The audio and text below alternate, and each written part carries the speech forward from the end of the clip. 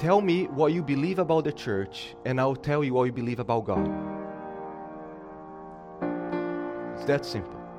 Tell me what you understand about the church, and I'll tell you what you understand about God. The church is God's instrument to bring Him glory. And more people have been talking bad about the church, rejecting the church, despising the church, and you're rejecting the means of bringing glory to God through Christ Jesus. You can know all about theology, you can know all about the Reformation, the Puritans, you can know all about systematic theology, all sorts of things. But if you cannot get up earlier on Sunday to come and serve people, that's just worthless. You do not know Christ. I have heard Christians saying, I'll die for Jesus, but I will never die for the church. I'll die for Jesus. How are you going to die for Jesus if you're not dying for the church? When He died for the church. Remember that the wisdom of God, Paul says in 1 Corinthians 1, is foolishness to the world. Why? Because the wisdom of God is ultimately revealed in a Savior dying the most humiliating form of death, naked on a Gentile Roman cross. So I want to ask you to please open your Bibles to Ephesians chapter 3. Ephesians chapter 3. Ephesians chapter 3. Starting verse 6, Paul says, "This mystery is that the Gentiles are fellow heirs, members of the same body, and partakers of the promise in Christ Jesus through the gospel. Of this gospel I was made a minister according to the gift of God's grace, which was given to me by the working of His power.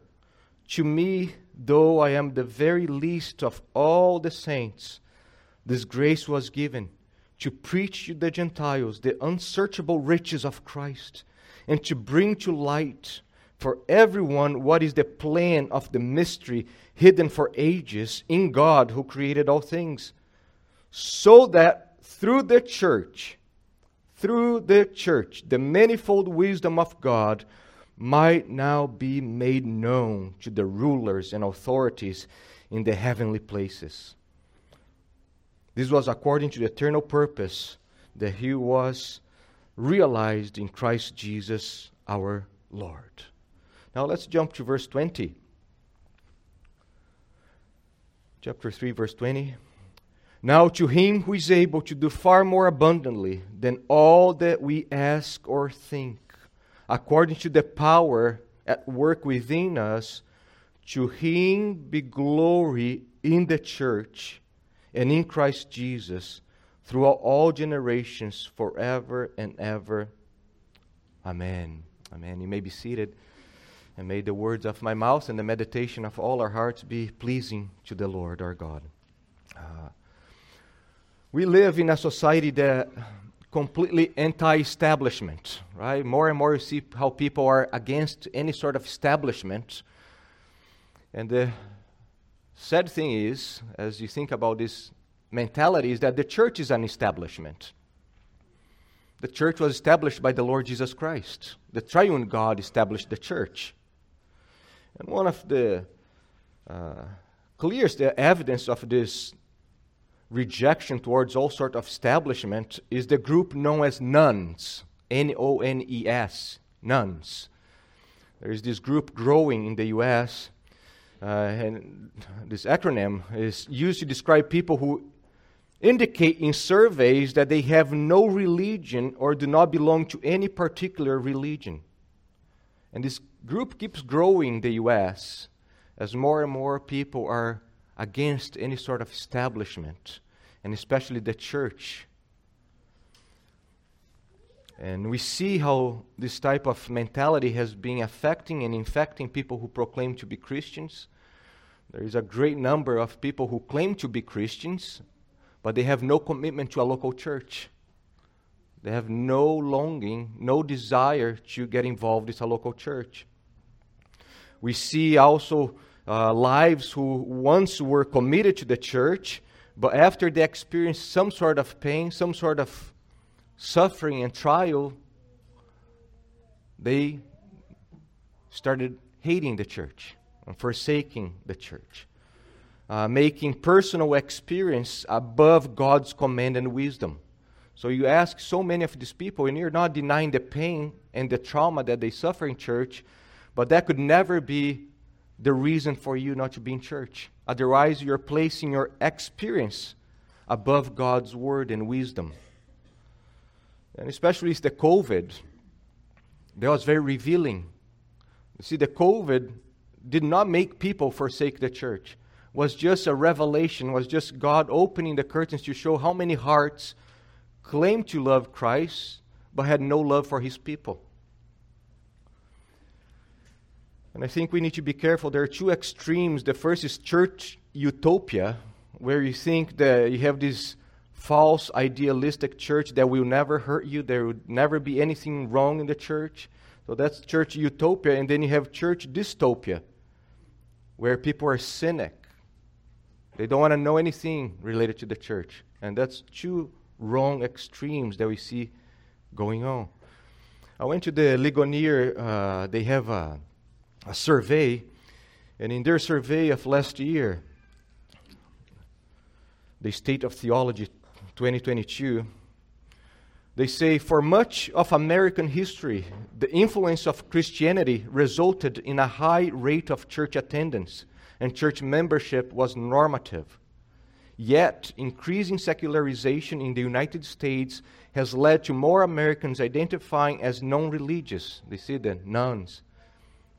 In addition, the entrenched cultural value of individualism makes it unsurprising that most Americans deem church membership as optional for Christians.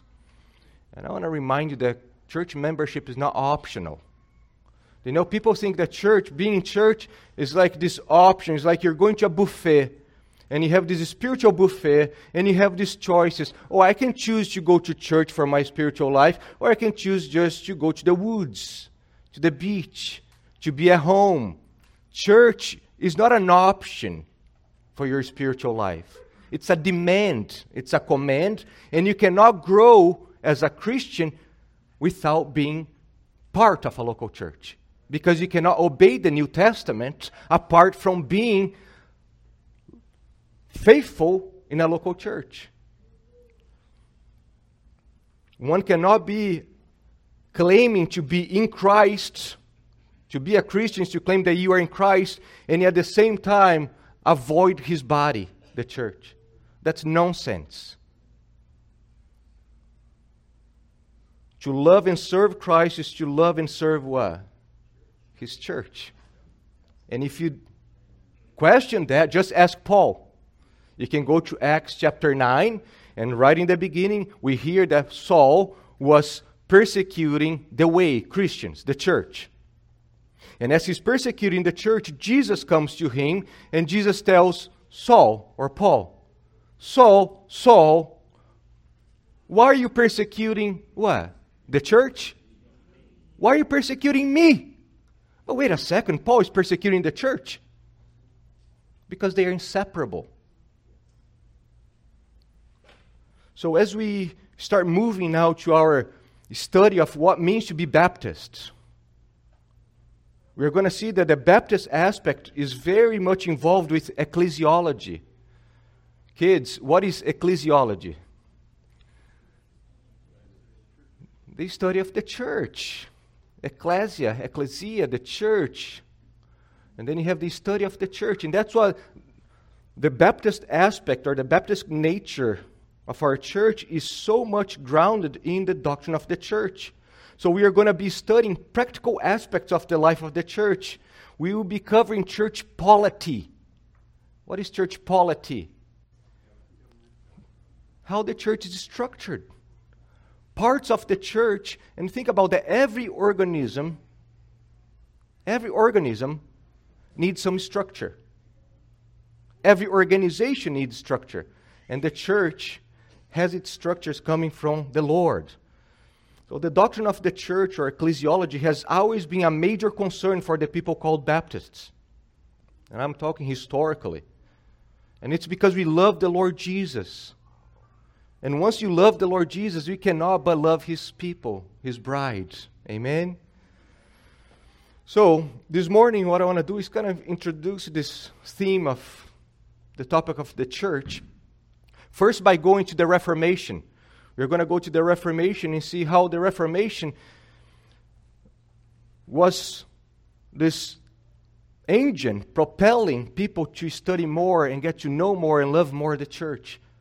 And then we're going to look at the importance of the church. So, may the Lord help us. So, the Reformation and the church.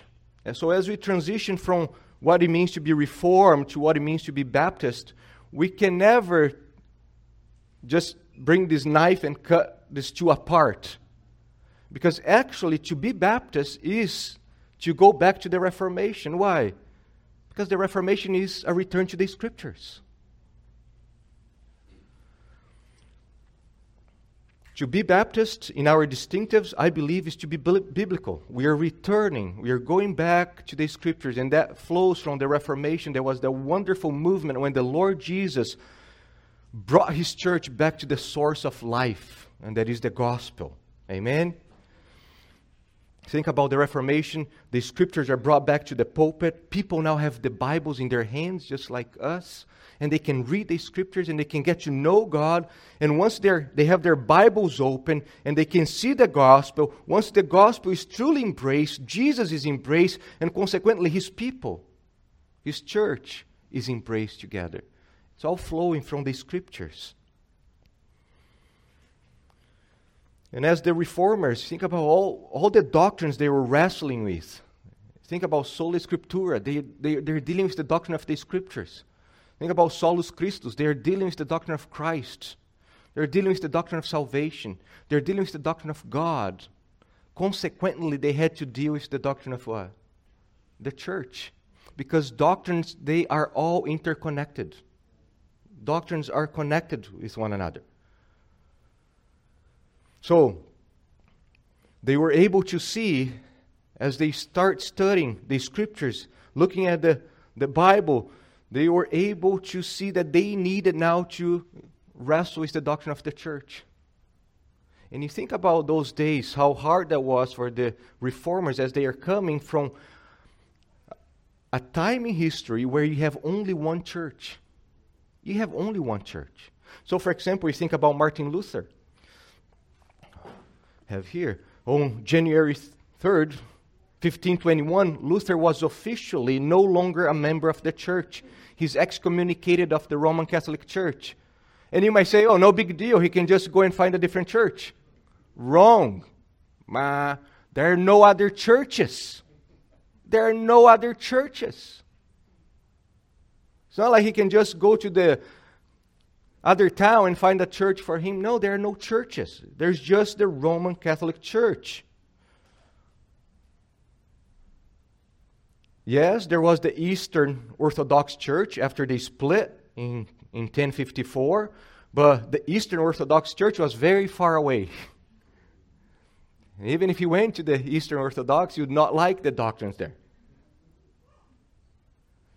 So there was no local church for those reformers that once they have been excommunicated from the Roman Catholic Church to go, so they need to wrestle with that personally. Can you imagine that? You're part of the only church that you know, and suddenly you are excommunicated of that church. You can no longer go to that church. What are you going to do? So they had to wrestle with the doctrine of the church. And one of the main questions that the reformers were struggling with was, what is the true church? What makes a church? What are the marks of a true church? And as they had the Bibles in their hands, as they were able to look at the Scriptures, they were able to see that a true church is where the gospel is truly and faithfully proclaimed. To have a true church, you must have the true gospel. And by looking at the Roman Catholic Church, they saw that the gospel was not there. So if you don't have the gospel there, you don't have a church. And if you have the gospel, you have a church. So that starts helping them to see how they can have different churches as long as the gospel of Jesus Christ is the center of that place. They were able to see, once they opened the scriptures, that Jesus creates and sustains the church through the gospel. Apart from the true gospel, there is no church. And where there is the true gospel, there is the Holy Spirit. And where there is the Holy Spirit, there is faith. And where there is faith, there is church. I like what John Hammett says. He writes, the gospel is prior to the church, and the church exists because of it. Therefore, if the church ever loses the gospel, it ceases to be a church. The Reformers were right to insist on the preaching of the gospel as a mark of the true church. And then he says, proper teaching on church polity and worship and other aspects may be essential to the well-being of the church, but the gospel is essential to its being. I think it's a wonderful sentence. Yes, church polity is very important for the well-being of the church, but the gospel is what makes the church.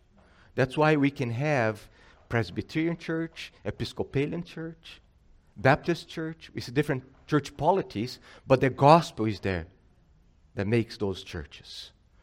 So the gospel makes the church. Just like in creation, the Word of God, God speaking, forms creation. So also is the church. The church is the result of God speaking the gospel to His people. So as they are wrestling with these questions about the church, it's interesting, Luther, he gets really upset. He doesn't want to use the German word Kirk for church. He wants Versammlung, that is assembly. He prefers, because for him, as he's struggling with the doctrine of the church, for him, church, the word church, it just makes him think of the Roman Catholic buildings.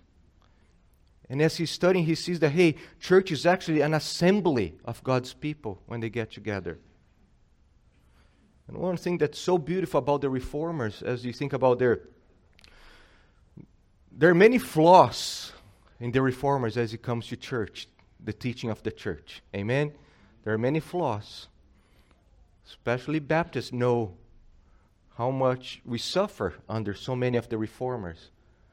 But what is beautiful is that the Reformers, though they were attacked, rejected, put to death by the church, the great institutional Roman Catholic Church, yet they kept loving and treasuring the church. So you read the Reformers and you cannot but see a love for the local church. Even though they're persecuted, beaten, martyred, burned by the church. Because the Reformers saw the glory of Christ. And once you see the glory of Christ, you cannot but see the glory of His people for whom He died and purchased. So I just want to remind you that our Baptist distinctives, our Baptistic character of this church is flowing, is grounded in the Reformation, because the Reformation was a return to where? The Scriptures. Amen? So as we move to the importance of the church, I think it's here where I spend some time. As I said, much of our Baptist distinctives are related to ecclesiology, the doctrine of the church. That's what we're going to be looking at the next sermons. Who makes the church? What is the church? Because once you understand what is the church, the nature of the church, that's going to help you to understand the ordinances. Who should partake of the ordinances? That will help you to understand how the church is structured. Once we understand the nature of the church. But before we go there, I just want to remind you that as people, especially the early Christians during the Reformation, as they are struggling with the doctrine of ecclesiology, the doctrine of the church, it's actually flowing from their understanding of the doctrine of God, doctrine of salvation. Do you know, tell me what you believe about the church, and I'll tell you what you believe about God. It's that simple. Tell me what you understand about the church, and I'll tell you what you understand about God.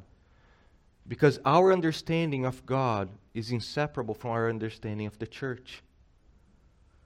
John Webster, he says, the revealed secret of God not only concerns the unfathomable majesty of God himself, it also concerns the human society, he's referring to the church, which the triune God elects, sustains, and perfects to the praise of his glorious grace. From this emerges two fundamental principles for an evangelical ecclesiology. He says, first, there can be no doctrine of God without a doctrine of the church. For according to the Christian confession, God is the one who manifests who he is in the economy of his saving work, in which he assembles a people for himself. Second, there can be no doctrine of the church which is not wholly referred to the doctrine of God, in whose being and action alone the church has its being and action. Meaning, we cannot separate. The church is grounded in the character of God. So I pray that as we seek to understand, to study the doctrine of the church, we will also be diligent in studying the doctrine of God. And as we study the doctrine of God, like we have been studying the doctrine of the Trinity as a church, that we will impact our view of the doctrine of the church. Amen? So, as the Reformers had their Bibles open, one thing was clear. Christians need to be in a healthy church. They need to be in a healthy congregation. Tim Stafford, he says, a living, breathing congregation is the only place to live in a healthy relationship to God. That's because it's the only place on earth where Jesus has chosen to dwell. I just want you to chew and swallow that. See if you agree with that. A living, breathing congregation is the only place to live in a healthy relationship to God. Meaning, you cannot claim to be a Christian, to love God, to walk in holiness, if you are not part of a healthy church. Why? Because he promised his unique presence with the church. So, the church is the only institution that Jesus promised victory and gave his keys. Think about that. The church is the only institution that Christ promised victory, and the gates of Hades will not prevail. And I give you the keys.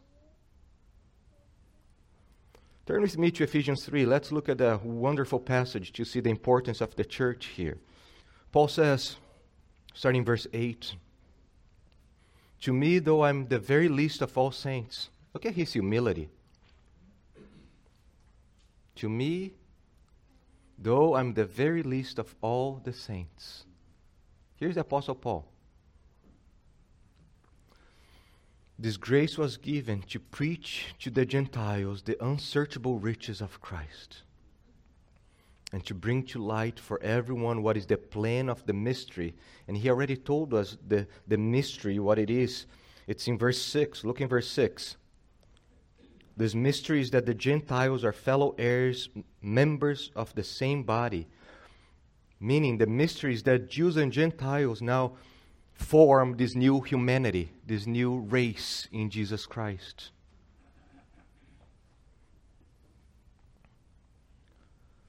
Hidden for ages in God who created all things so that, and that's so important, so that, here's the reason, the purpose, through what? The government, through the family, through the church. The manifold wisdom of God might now be made known to the rulers and authorities in the heavenly places. Paul is saying that the church is a theater, is the theater where God displays his wisdom and glory like no other place. The fact that God is able to reconcile people who once hated one another and form one body is a public display of his diverse wisdom. And look at verse 10. That's jaw-dropping, because he says that the church is this theater of God's wisdom, not only on earth, but where? In the heavenly places. Glorified and fallen angels behold the church, and they behold the wisdom of God in the church, something that they could have never imagined. The local church manifests the manifold wisdom and power of God. Sin will not have the last word. Disorder and division will not last forever. That's why you can look at church and look at the fallenness of our world and see the contrast. Here is unity. Here is people who love one another. People who once hated each other, now they're together. And that's a display of God's wisdom and power. Thomas Reiner, he says, referring to this passage, he says, Paul was not a Western individualist who indulged in a privatized Christianity, nor did he conceive of the church as an embarrassment or a necessary evil. The church enshrined God's plan for history, revealing to all creation the wisdom and depth of God's saving plan. He says the church is the locus of God's glory, the theater in which He displays His grace and love. The church features God's wisdom, declaring to the whole universe that the outworking of history is not arbitrary, but fulfills God's wonderful plan. Think about the final unification, glorification, reconciliation of all things is presented in the life of the church. What God will accomplish when Christ returns is first fruits that people can taste right now. And it's Psalm 19. If you open to Psalm 19, it says the heavens, what? The heavens declare the glory of God. And the psalmist David goes on to say how creation displays this glory and wisdom of God. Amen? Creation displays the wisdom of a creator. You see how everything is so perfectly orchestrated. When you look at Mount Hood, Crater Lake, Grand Canyon, Yosemite, Niagara Falls, we see the majesty and the glory of God. Amen? You look at some animals. I'm kidding. All the animals. You see the wisdom of God. And even those animals that we hate and we don't know why they exist was still created by God for a purpose. So you see that creation displays this complexity and unity of God's wisdom. But brothers and sisters, creation pales in comparison of the new creation, the church. If the old creation displays His glory and wisdom, how much more His new creation in Christ Jesus? God did not humble Himself by becoming a man in order to die for the mountains and trees. The Father sent His Son to die for a group of people. The local church displays in a much greater, brighter, and majestic way the glory of God than all the canyons, mountains, and oceans all put together. This group of people here, look around, this group of people here, not many noble, not many wise, not many intelligent, not many good looking. The Lord says that this group of people here, when they gather together to worship Him as a church, as the assembly, we are much more glorious than all these things together. Because you are displaying the wisdom of God in the cross of Christ. Do you remember that the wisdom of God, Paul says in 1 Corinthians 1, is foolishness to the world. Why? Because the wisdom of God is ultimately revealed in a Savior dying the most humiliating form of death, naked on a Gentile Roman cross. So, if the old creation declares the glory of God, how much more the new creation, you and me, brothers and sisters, when we get together as a church. And the church displays the gospel, not individuals. The church displays the gospel. The church is the theater. That's very important, brothers and sisters. We alone do not display the gospel. It's the church that's the theater of God's glory. Because the gospel is much more than just my individual salvation. Our testimony is not the same as the gospel. Sometimes people confuse. They think that the testimony is the gospel. The gospel is much bigger than my testimony. I testify of the power of the gospel. But the gospel is bigger than just my life, because part of the gospel and the heart of the gospel is that Christ died for His people. And once He bought me, He did not leave me alone on my own. He brought me to His people. So the church displays the gospel. The people for whom Christ died, and they covenant together to worship Him, that becomes the theater, not only to the world around us, but to the heavenly realms. Imagine that demons and glorified angels, they look in awe that the sovereign God, instead of annihilating sinners, He actually had a plan to save them through a cross. And brothers and sisters, you know, I have been in contact with a lot of people, not only here in the U.S., but in Brazil also, people who they believe that they don't need to be in a church. I have my family, so they do family church. Let me tell you, family worship is one thing, family church is a very different thing. We all should worship as a family, but your family is never the church. It cannot be. These types of gatherings have nothing to do with the church of God. Family church displays not the glory of the wisdom of God, but the selfishness of those people. Look at that. When you're just assembled with your family, what are you doing?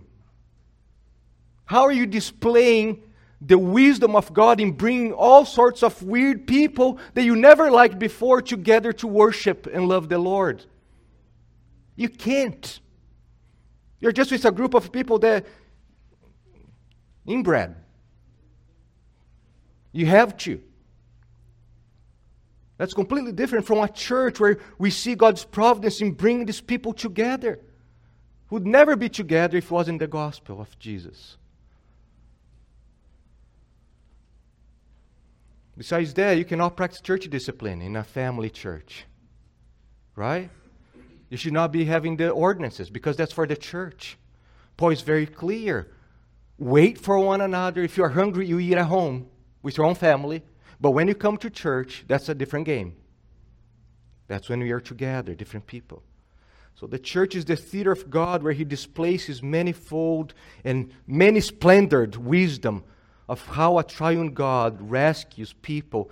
And going back to the fall, the division of the human race, and bringing now one new race in Christ Jesus. So, why is the church important? Why is the local church important? Because it's the theater, this theater of God's wisdom, God's manifold wisdom. Amen? And people who claim to be Christian and they reject the local church, they are rejecting the wisdom of God. They're claiming to be wiser than God Himself.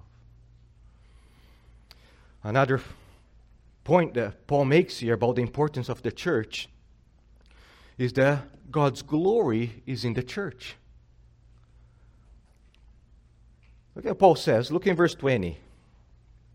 He's wrapping up his prayer to the Ephesians. And he says, "Now to Him who is able to do far more abundantly than all that we ask or think, according to the power at work within us." And look how he says, "To Him be glory," where? In the church, and where? In Christ Jesus. God's glory in Jesus cannot be separated from His glory in the church. God instituted the church to bring glory to His name for how long? Look at the text. Forever and ever. For all eternity. The church is God's instrument to bring Him glory. And more people have been talking bad about the church, rejecting the church, despising the church, and you're rejecting the means of bringing glory to God through Christ Jesus.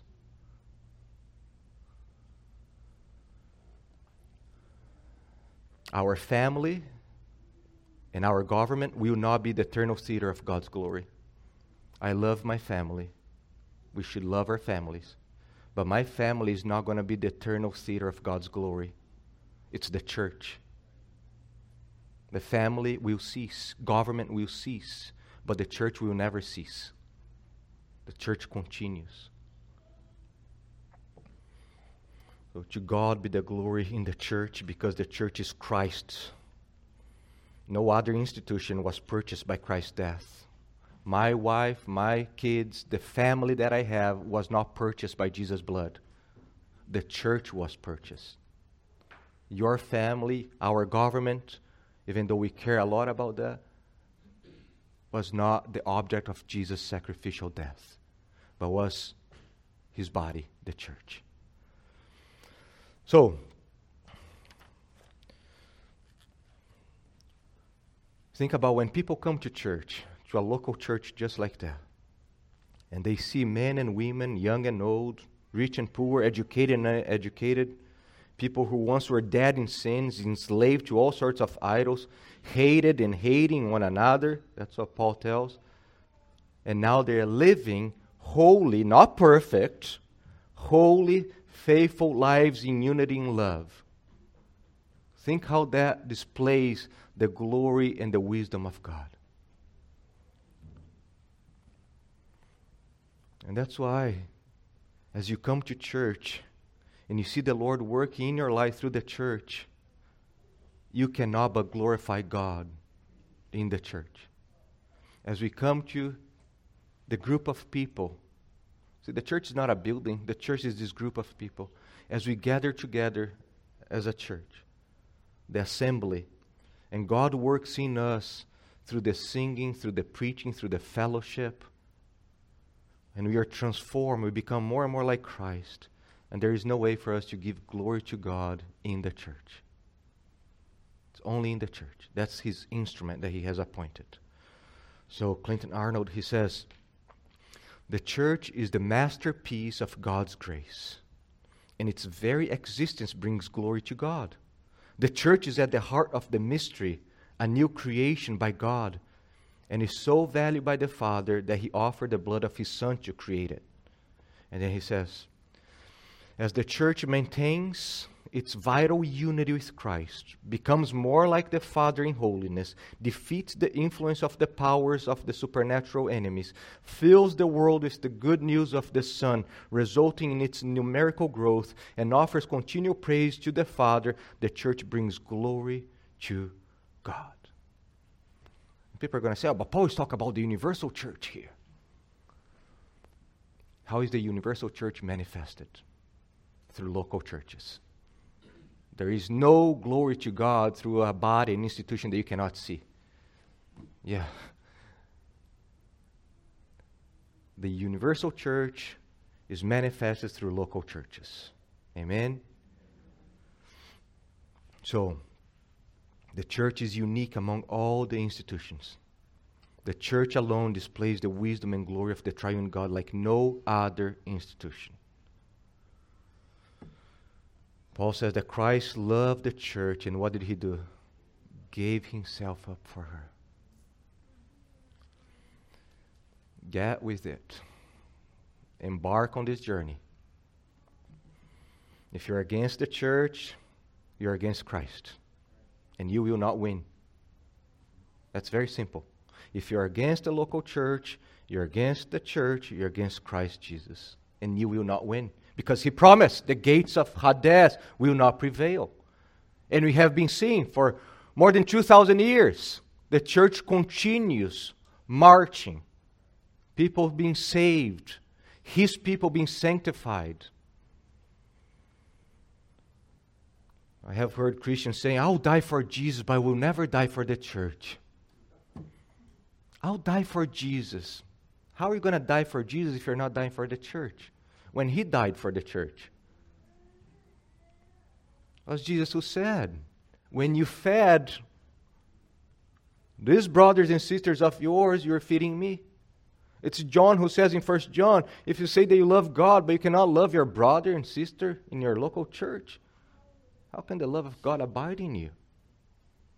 You can know all about theology. You can know all about the Reformation, the Puritans. You can know all about systematic theology, all sorts of things. But if you cannot get up earlier on Sunday to come and serve people, that's just worthless. You do not know Christ.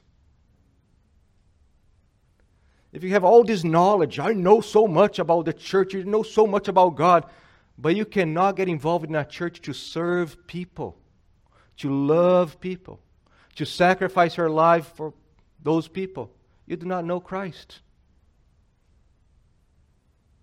I remember a pastor saying, you either live for the church or you visit the church, talking to Christians. You either live for the church, meaning you cannot wait to be in church, you hate leaving the church, or you visit the church. You're just showing up there, you have no idea what's going on. And brothers and sisters, if we love Christ, we're going to live and die for the church. So,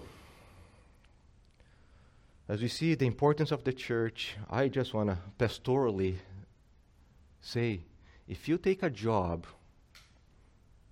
if you take a position at a workplace, or if you go to a school, a college, where you have not checked to see if there are healthy churches in that area, you are showing what's the most important thing in your life.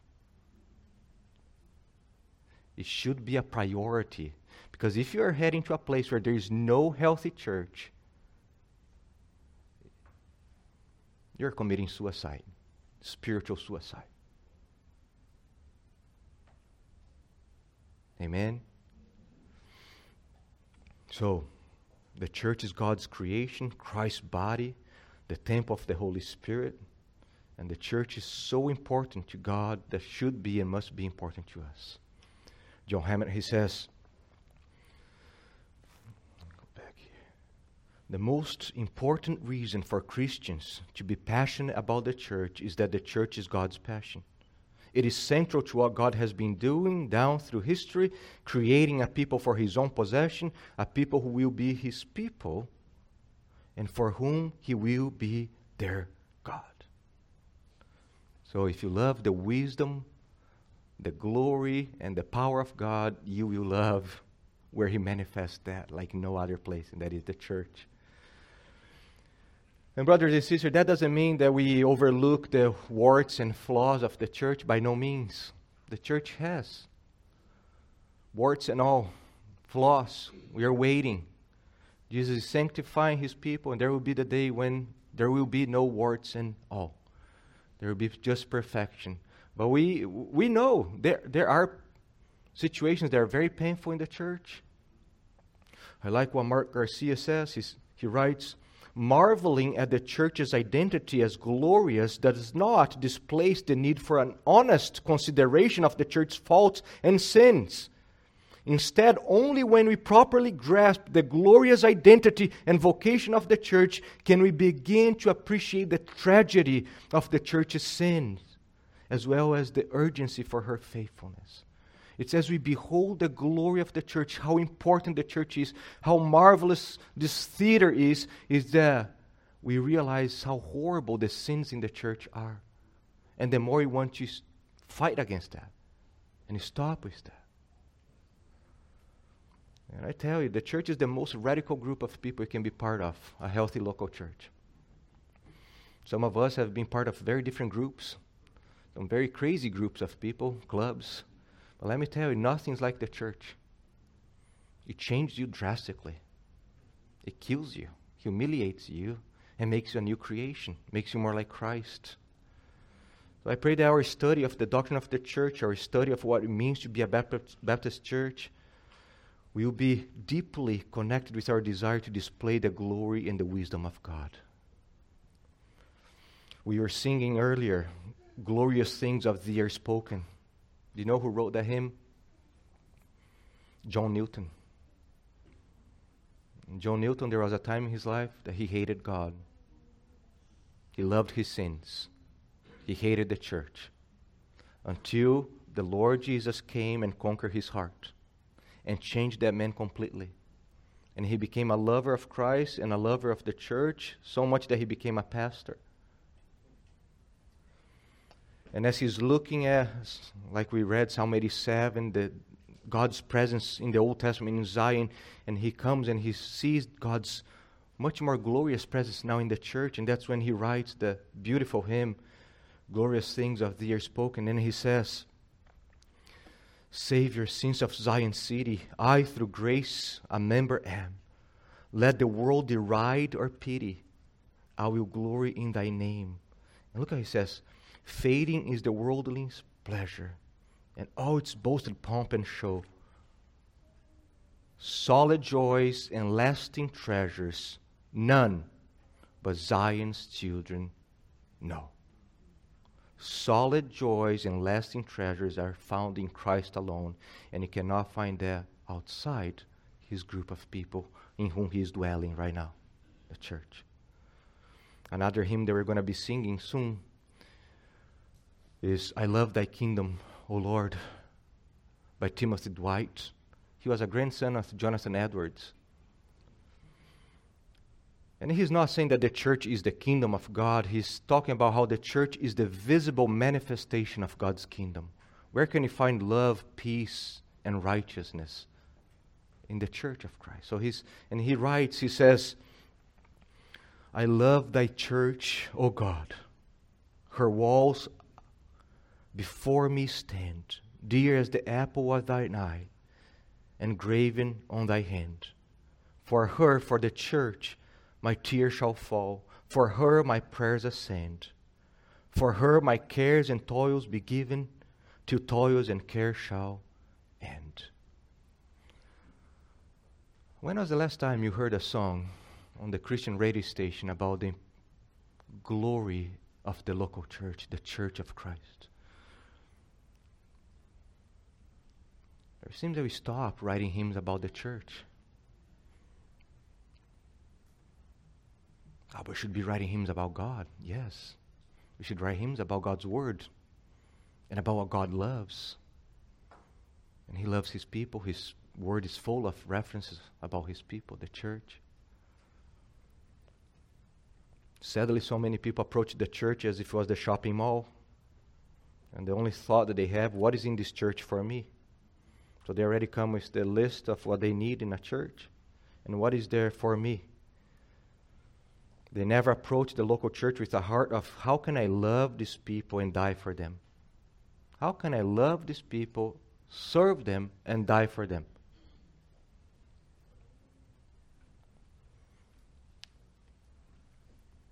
And I mean the church, the people, not the programs. Because sometimes you can love a church because of the programs, and once the programs fail and stop, then you need to find a different church. But the people, loving the people. Jesus loved the church and gave Himself up for her. Shall we not do the same? So this small local church is a glorious theater of God's manifold wisdom. I think about people passing by, walking through, looking at us, seeing us coming to this place. And they probably think, oh, how foolish they are to waste their Sunday mornings here. They have no idea. They have no idea of the glory that is in this place as we assemble as one body here. Those who have tasted the solid joys and lasting treasures, those whose tears, cares, and toils are given to the church know how beautiful, glorious, and incomparable this place is. Because Jesus is here. Because the Lord Jesus is walking among us. Through His Spirit, He's changing us, speaking to us, healing us, comforting us, transforming us. So as we start our journey through what it means to be a Baptist church, I would say to be a Baptist means that we love God. We love the Word. And because we love God and we love the Word, we love the church. Amen. Father, we come before you, and we thank you for your precious word. What a glorious text in Ephesians 3. Impossible for us to dig and taste all the truth that is there, Lord. But just the little bit you have given us is more than enough to feed us, sustain us, and empower us.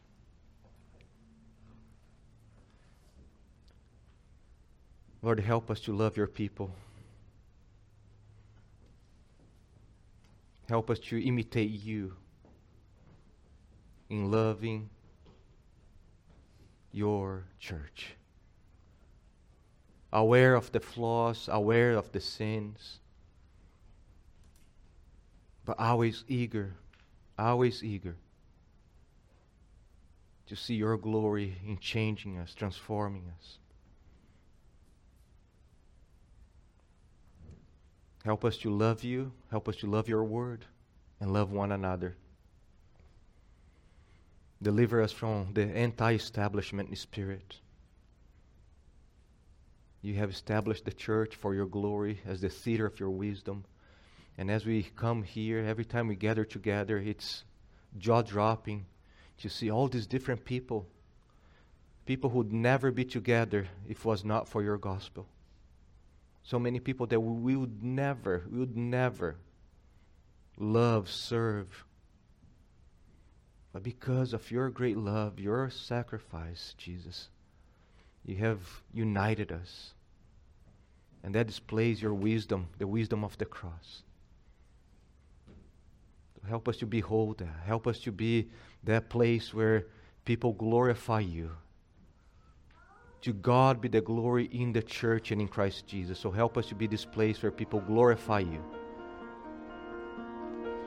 In Jesus' name, amen. Amen.